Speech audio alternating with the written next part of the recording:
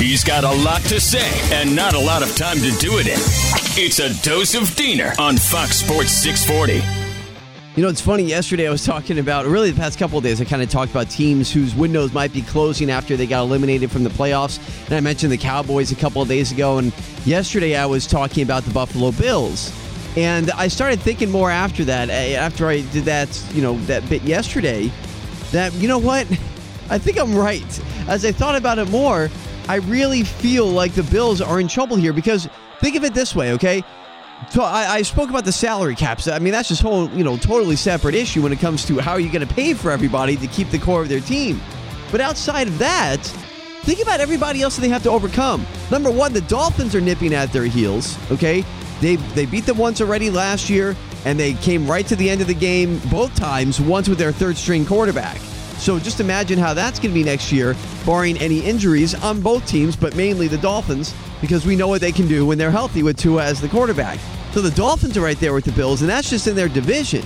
We don't know what the Jets and the Patriots are going to be like, so the AFC East is a tough division just by itself right there. And then, outside of that, you look at everybody else they have to contend with in the AFC, teams that they've already lost to, and they have trouble beating. The Bengals. Joe Burrow is a better quarterback than Josh Allen. Sorry to tell you, but that's very true. Try to argue with me, you will lose. Patrick Mahomes, probably the best quarterback in the league. The Chiefs aren't going anywhere, okay? You still have the Steelers out there. I mean, great coaching with Mike Tomlin. I know Kenny Pickett's still a question, but they might be up and coming as time goes on. What happens with the Ravens and Lamar Jackson?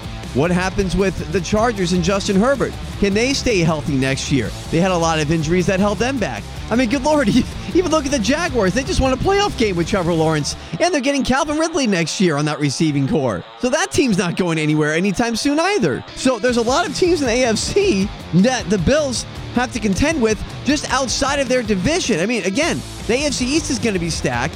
But then, so even outside of, if they can get past their division, then they have to get past all those other teams I just talked about. And then, if they can do that, they still even have to get to that point next year when it comes to the salary cap. So you come back to the fact that, can you pay everyone? How can you pay everyone at the same time and still stay under the salary cap and keep the core of your team, or at least keep most of your guys? I'm telling you, man, I said it yesterday. I was kind of like, yeah, maybe it's closing. No, the Bills are in trouble. And I'm not sure if they're even going to be able to keep up in the AFC with everybody that I just mentioned. Good luck. So much to say, so much to say. He's got even more to say, and he'll do so on Twitter. Follow him at SDiener86. It's a dose of Diener every weekday on Fox Sports 640.